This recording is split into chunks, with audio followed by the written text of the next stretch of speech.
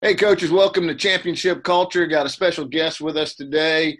Travis Pate is the head basketball coach and athletic director at West Bladen High School in North Carolina. And I've asked Travis to come on the podcast because, by far, he's the best basketball coach I've ever been around. Technically super sound, runs great practices. But the most impressive part about Travis is he very intentionally built his culture. And I knew I was around him years ago and really focused on building a family atmosphere with his players and really caring about his kids. So, Travis, thank you so much for being on this thing. I can't wait to steal your ideas, and I know there's a lot of guys that want to hear. So question number one, can you give us a 1-minute elevator introduction? Yeah, name's Travis Pate. I'm actually from southeastern North Carolina. Actually coach in the town where I grew up. Went away for a while. Started out, was a high school player. Actually played basketball, football, baseball, whole 9 yards at my local high school. Played for a legendary basketball coach and a legendary football coach in this area. Jake Smith was the football coach. Junior Nance was the basketball coach. And just learned a lot of things from those guys. Went to UNCW and worked there as a manager and a student assistant with, just probably one of the best staffs you've ever seen as far as I worked for Jerry Wainwright, Brad Brownell, who's at Clemson. Then there were several guys who were on staff also who were Rodney. Rodney recruited Kevin Durant at Texas. He's at Rodney is at UTEP now. And anyway, a bunch of those guys, Billy Donnelly, Mark Byington, all these guys are Division I coaches now. A lot of high school coaches were either players or whatnot. So we bounced a lot of ideas around at a young age. Then went and helped start. I was assistant coach at K-Free Community College. Helped start the program there with Jerry Wainwright's son, Scott, who's a phenomenal coach. Went on and coached high school as an assistant with Harold Johnson, who was phenomenal at St. Paul's. And then I became a head coach very young. For a while, I was the youngest head coach in the state of North Carolina for a couple of years. Me and another gentleman, we were 2 weeks apart.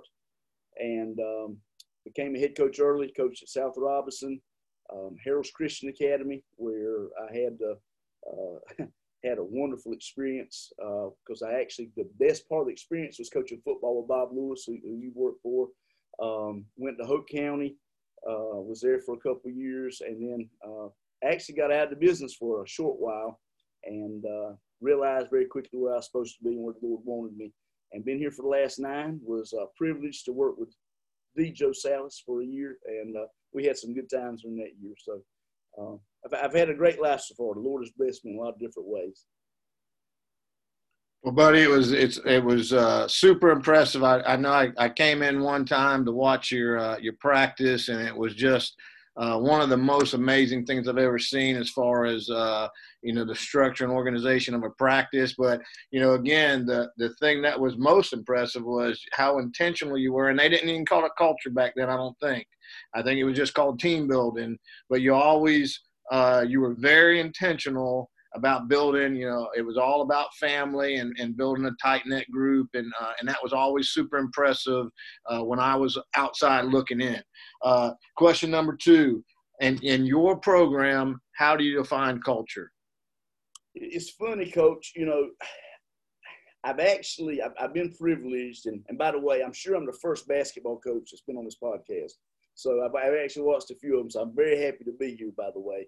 But it's funny because, culture has became, it's became the buzzword the last few years for good reason.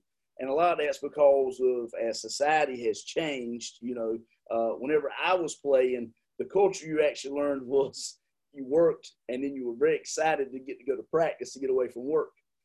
So that's changed through the years. Actually, the way I define culture, the way we define culture here is not necessarily what it is, but what it's not. Your culture is always going to be whatever it is you allow your best player and your worst player to get away with. I've been very fortunate. I worked on some really good football staffs. I worked on some really good basketball staffs. And everybody everybody thinks they have a wonderful culture. They really do. And they have these ideas, and everybody's going to tell you what everybody's going to do.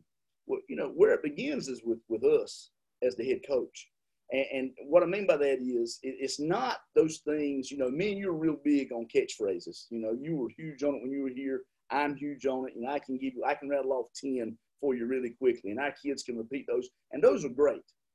But those things are only as good as what the standard that you're holding everybody to. And that standard, even with your assistants, I've been on staffs where the head coach said, hey, we're all going to do this stuff, but he never got down in the trenches and helped clean up. You know what I mean? He didn't go and do the things that aren't fun.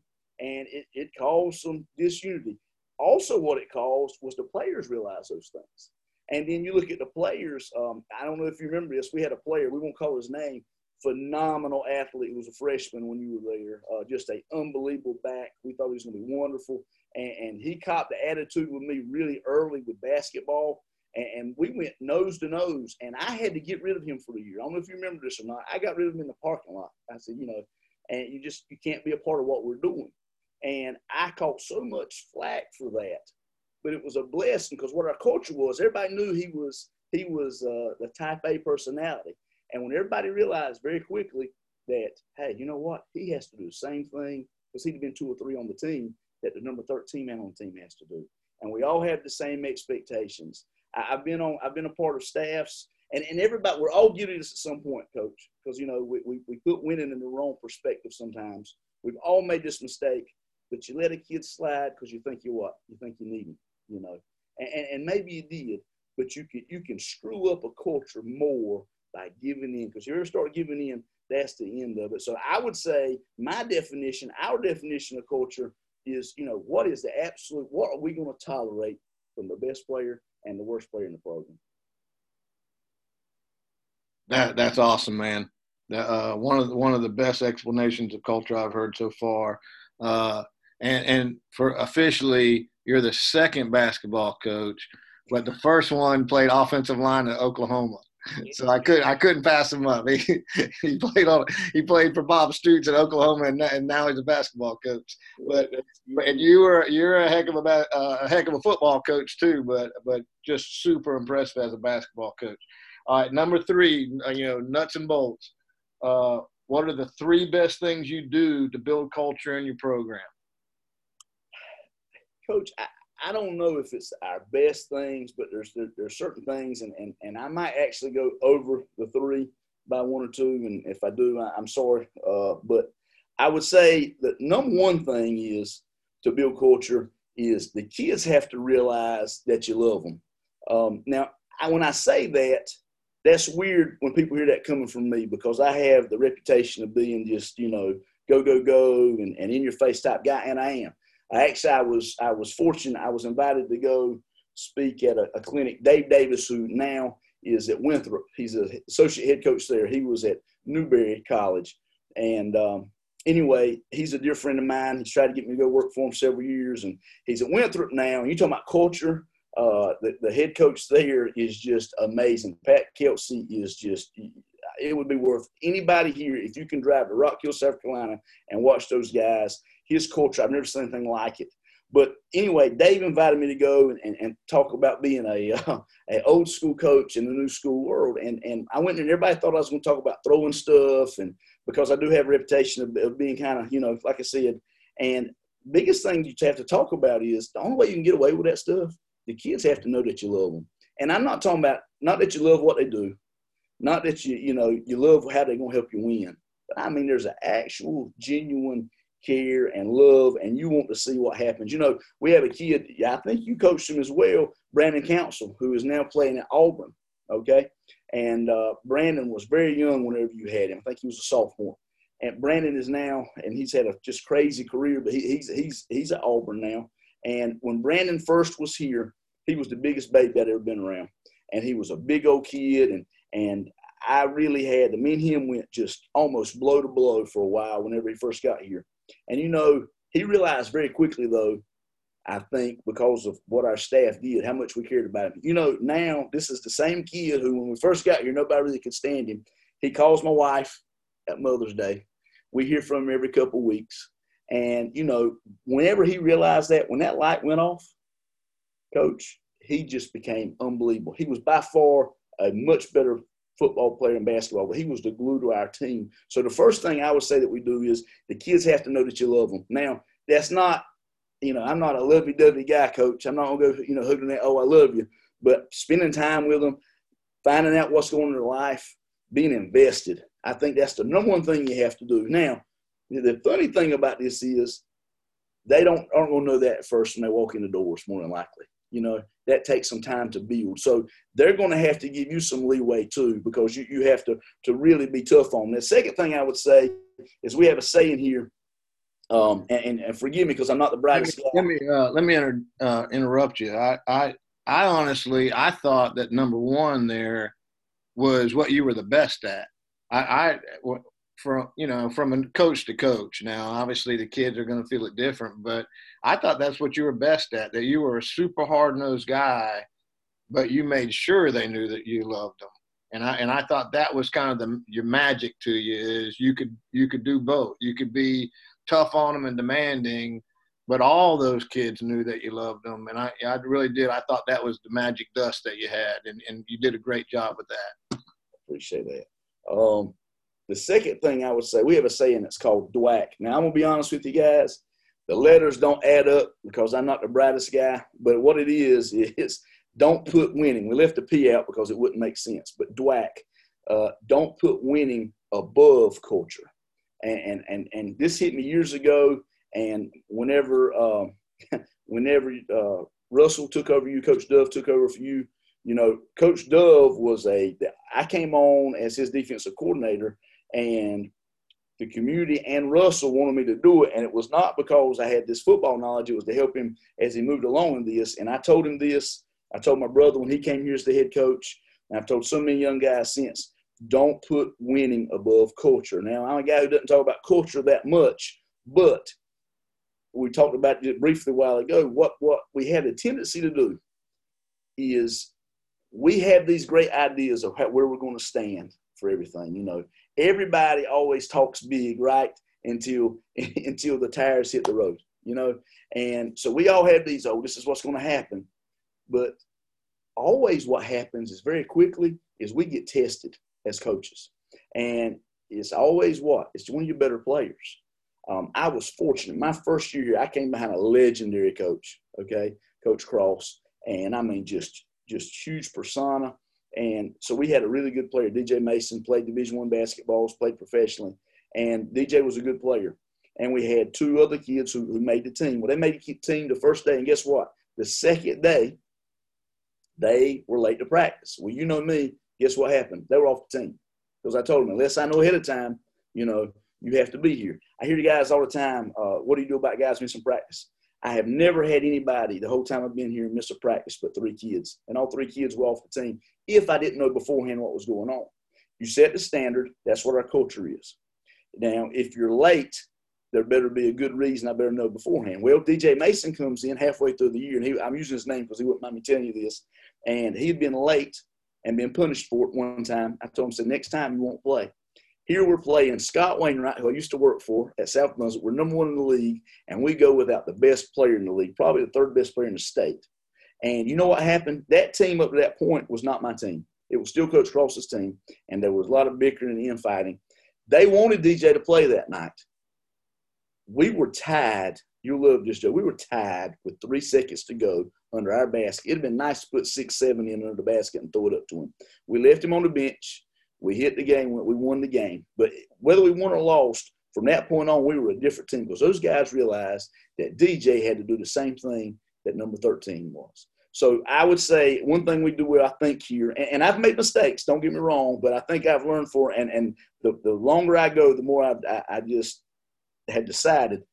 Coach, we've had a rough 3 years here, as bad a 3 years as we've ever had. But I have just decided that we're going to cling to what we hold dear. And part of that's the way. We're not going to put winning above culture. Because you know what's going to happen? It never really going to equal you winning. You're going to either lose, whether you're probably going to lose on the scoreboard, to be honest, because there's going to be some slippage. But you'll lose down the line if you ever start compromising. 3, the third thing is I think a big part of culture now more than ever is teaching guys to work, teaching guys what the standard is as far as work and respect. There's things that we won't put up with here. You have to get your work done, whether it's in the classroom. The whole time I've been coaching, I've been a head coach a long time. I've had 4 kids ever fail a class, 4 ever.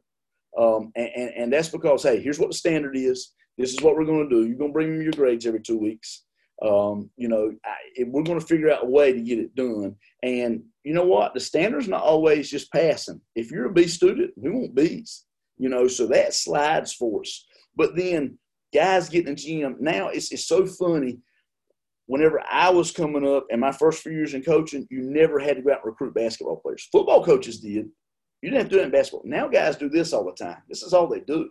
So whereas I'm actually in a bigger high school than where I went because there were 2 schools that consolidated. We used to have 150 kids go out for the basketball team, coach. Honest to goodness. Now I have, for both of our teams, I'll have 25 to 35.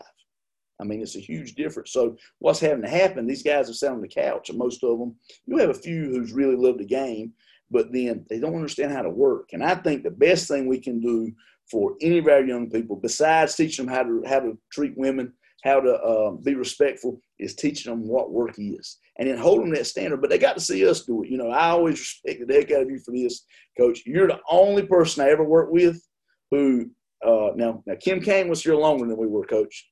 He was here longer than we were every night. But I'm talking about went and put the time in and worked harder. And me and you are workers. That's who we are. We're worker bees. But they need to see that in you. If you're outside waiting for them to leave when they leave, and it's like, hurry, I've got to go. Now, I understand there's family things that happen sometimes. But if that's a regular occurrence, you know what they're going to say? He's just doing the bare minimum. If you're going as a coach and you're not prepared, hey, you know what? I've seen guys who were defensive coordinators, and I go and check up on find out from their head coach, and they went and checked on their huddle, and the dude might not have been on huddle but 30 minutes. Now, how can you prepare? And when I was defensive coordinator, I was there all weekend. You know what I mean? I mean, the whole weekend. When the kids went to bed, I'd be up 8 or 9 hours at night. Well, I mean, you easily were putting 17 to 23 hours over the weekend in film. So how can you not do these things? And what happens is, we've been fortunate here, Coach. We've had a lot of kids play college basketball. And not that we have this huge amount of talent. We do have talent. But I really just think it's because our guys have went in and worked and outworked guys and outworked their talent. If you outwork your talent, I can live with the consequences. You know what I mean? But it's those dudes that wow, he really – I'm not just talking about players here. Even coaches. We've all had coaches on our staff who say, you know what? Boy, if he would just go that extra mile, he could be something. And if you don't learn that early, I don't know if you can ever learn it, Coach. If you haven't learned it by 22, 23, I don't know if you can ever learn that in life. Man, that was truly impressive. You're going to get a lot of stuff stolen from you when this thing goes up in 2 weeks, because that was really impressive. Now I understand why you're such an elite coach, because that all makes perfect sense, all common sense, and really good. All right, number 4. What do you know now that you wish you knew when you first got started? I'm gonna tell you what I learned real quick, and this is going to go to my relationship with Jesus Christ. And if that offends anybody, I apologize, but I really don't apologize. That's what I'm here for. I really believe. But I was saved at a young age, went through a rebellious streak whenever I was in college, and then I had turned back to Him. But I was taking my 2 lives, my coaching life and my Christian walk, and they were separate. And when I was at South Robinson, we turned that program around really fast. We had good players, but it was turned around really fast. I was hot as a firecracker at 23, 24 years old. I mean, people offered me jobs, and there was 2 things that I thought at the time. One, I thought it was because of me. I was dumb at that time, and I thought I was really good at this, and realized really quick, a little bit later, I wasn't. And my purpose, I thought, was winning games. Now, I'm very competitive. If we're going to have a spitting contest, I'm going to try and be number 1. I'm going to make you stay here till I win, Coach. I mean, that's how I am, but that wasn't my purpose. So I wasted a couple of years, and the Lord put me on my back, and He taught me a lesson. But if I had to go back, I wish from day one that I realized that my purpose was to make men, to not be apologetic about making men, and reflecting Christ and everything I did with my players. I hope that I have done a better job of that over the last 14, 15 years. But my biggest regret is those first couple of years as a head coach. I don't think I was reflecting Christ. I think I was living two separate lives, and that doesn't mesh with what my beliefs are. So that's awesome. I talk about I didn't spend enough time building relationships with kids. It was all football, and that's one that I regret. How do you connect your success with your Christian walk? As far as like I've come up with, like when I pray about it, I thank God for gifting me in this area. Yeah. Even though, and obviously I know he's favored me and he's helped me and he's fixed me, but I think of it as he obviously you have a gift. You are a gifted basketball coach. How do you when you think about it or when you verbalize it, how do you connect that? Well, Coach, it's when you do look at connecting, first thing is it's wonderful because even as when I realized where I was falling short, we still go, life's a cycle and life's up and downs. And, I told you when you were here that we were going to be really good in the next year or two. And we were, and we had it rolling and had a lot of talent. And even though I was putting him first, sometimes it's just who we are because we're fleshly, pride starts creeping in a little bit. And then what happens with him, he's always going to get you focused back on him. And so where I think and what I hope has happened is I think my players see a very imperfect person. My wife has lived she's not perfect by any means, but she's lived about as perfect a life as she can. She's had very few hiccups in her life. She's always walked well, and I haven't. And I think my guys realize, what, if there's salvation for a guy like this, there could be salvation for me. And I hope they see that I grow.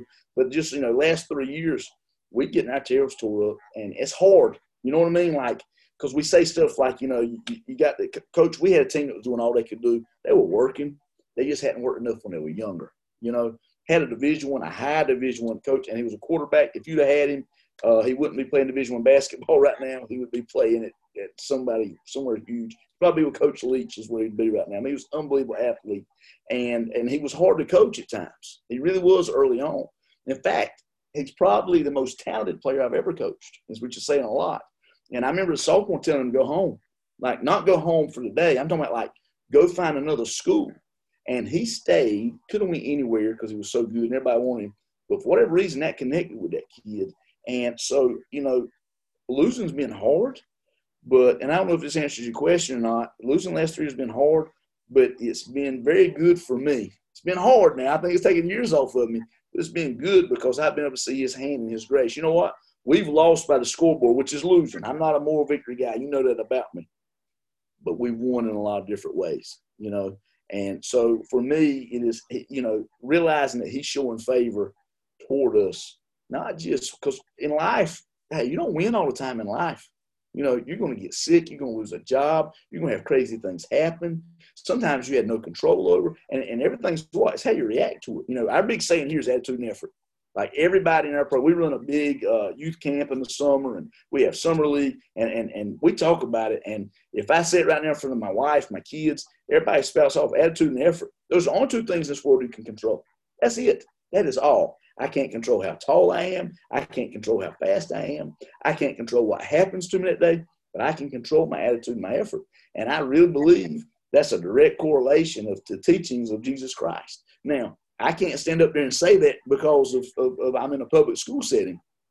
But when kids want to know, hey, you know what? What's different about Coach? Because Coach looks like he's about to kill all of us, But the next day he comes in and he tells us what we've done wrong, what we've done right, and how we're going to get better and how we're going to win the next game. And you know what's been amazing is what the Lord has shown me? We won 5 games last year. We won 8 games the year before. We had 5 victories in those 2 years against teams we never should have beat, Coach. And they were as good as the victories when we were in 24 and 25 games. You know what I mean? I felt great. And guess who got – because it was rare to win. Guess who was getting all the glory then, Coach? It was him. It wasn't us. You know what I mean? Because now we realize, and that's what he does to us in life. When we get proud, what does he do? He humbles us, you know. So I'm hoping I'm learning. Maybe I won't have to go through this again, Coach. Maybe we'll have winning seasons for the rest of my career. But I hope that answered your question. I don't know if it did or not. But well, let me ask you this: your attitude and effort thing, is that a you say it, you trigger something and they respond with that? What do you say to get them to say that? I ask them all the time, especially if you see a guy and he's hanging his head a little bit, or maybe you didn't like something. Because you know how it is with me. It's funny. Sometimes I'll give you a chance to correct yourself, and then sometimes I won't. Sometimes, hey, you're not giving effort. We get on the line and we're going to run you. But a lot of times, especially the first few days of practice, but, you know, season's long. You know how it is. You get beat down. But we'll ask them, hey, what can you control? And they spout it off real quick. And we you know, I was the weight room coordinator for years until I became the athletic director. And we talk about stuff all the time because, you know, just like the weight room, hey, listen, all of life is divided. All people are divided into three groups. All people are divided into three groups. You have the bottom third guys, and what they do is, in whatever it is, when everything's going great, and when they come into the weight room, if they're having, you know, you live, Coach, you know how this is. There's days you come in, you feel great, and you're going to be wonderful that day. Everybody in the world is great on that day, that 5 days out of the month that you just feel great. Then you got the middle third guys. Now, if you want to win, you're never going to win with those bottom guys. When you recognize those guys in your program, doesn't matter how talented they are, you give them a little bit of time to see if maybe you can pull them up to that next area. But if they stay in that group long, you get rid of them. It don't matter how talented they are, because you'll never win with those guys. Then you got the middle group. The middle group is really where you end up having a great program. Because if you ever get the middle group, because they're going to come in the days that they feel great, like everybody else, they're going after it. Then there's about 15 days out the month where they don't feel great, but they don't feel lousy. And if you can get them to give supreme effort then and give you some effort on the lousy days, man, you're doing something. Now, you know, everybody talks about 100% all the time. That's what you want. That's what you're pushing. But we're being realistic about how people are. That last group, that's the guys that you don't have to say anything to. It don't matter how bad they feel, Coach. They bring all 30 days a month. They could coming back for more. So whenever we go into the weight room, we talk about these things, those guys, attitude and effort. Hey, man, the attitude is just as important, if not more important, than the effort. Because if the attitude's right, the effort will be there. But sometimes, you know, sometimes you just got to fight through. Maybe, hey, something's going on at home with mom, dad, somebody's sick. If you can control those two things, and they are the only two things you control, man, you've got life lit, you know. And I just thought, besides your relationship with Christ, I really think if people will focus on those two things there, you'll have an unbelievable life, and you'll have an unbelievably productive life. Awesome, man. So you say you trigger it with what do we control, and they say attitude and effort. What are the only two things you control? That's exactly. What are the only two things you can control? And we say in life in general, and that, you know, now, hey, let me tell you, you know what's funny is you have a kid who's normally really good. And you'll say that, and you know what you'll see them do most of the time? You'll see that head hang for just a second, because they realize, you know what? I let coach down. More importantly, I let my teammates down. But most importantly, I let myself down. And whenever you see that, believe it or not, when you see that head sag for just a second, that's when you know you got them. You know, that's when you know that they realize that there's a huge difference in who they are when they can control their attitude and effort. Well, buddy, that was this whole thing has been absolutely phenomenal. You know, last time I saw you, you had a different haircut. I did, but you have always been elite, and now you kind of like peel back the layers. Why I now know why you're such an elite coach, an elite person. I got one story to tell you, and I just when you were going through that last question, I remember this story. And I've never told you this. Maybe your wife told you, but how old's your son now? Jackson's 12. He's 12, okay, and he's a good-looking little athlete now. But when he was a little bitty guy, little tiny, I just left, and I ran into your wife and him at Chick-fil-A one day, and he was always been a little talkative. And I said hello to your wife, and then he jumped right in there, and he said, me and my daddy, we love basketball, and we love Jesus. And I said, boy, your dad's going to be glad when he hears that. Because that's, and that was, I didn't, that's, no one sparked him. He just jumped in and wanted to make sure I knew that him and his daddy, they love basketball and Jesus. All right, brother, I appreciate you doing this so much. The last one is contact information, because I guarantee you people are going to want to call, get in touch with you and talk about some of this. Yeah, I'll give you my email and my cell phone. My email is my first and last name, Travis Pate. That's Pait at hotmail.com. And my telephone number is 910-234-4318. I am a coaching junkie, so anybody that wants to, let's talk hoops or football or just life, I would love to talk to you about it. So, well, I guarantee you're going to have some guys take you up on it. And then anything you want to promote, anything you want to talk about, your time. Nothing except this is a great profession. I want to promote this profession, and it's became harder. I think it's hard to do it the way we do it, because we put ourselves out there. We put ourselves out there, and when you do it right, you're going to put yourself out there.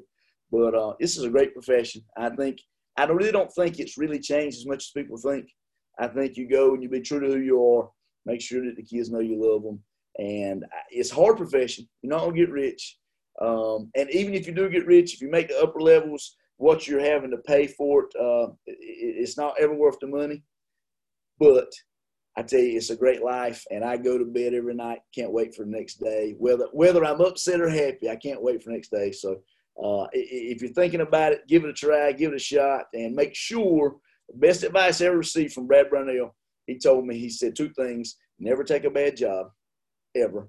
He said, because one will come along if you're good enough. He said, and number 2, don't go work for a bad dude. So if you're wanting to get in this profession, you're kind of maybe low on the totem pole, find a good dude, and if you have to volunteer, and go learn how to coach them up. Awesome, brother. I appreciate you doing this, man. Yes, sir. Thank you, Coach. Have a great one. You too.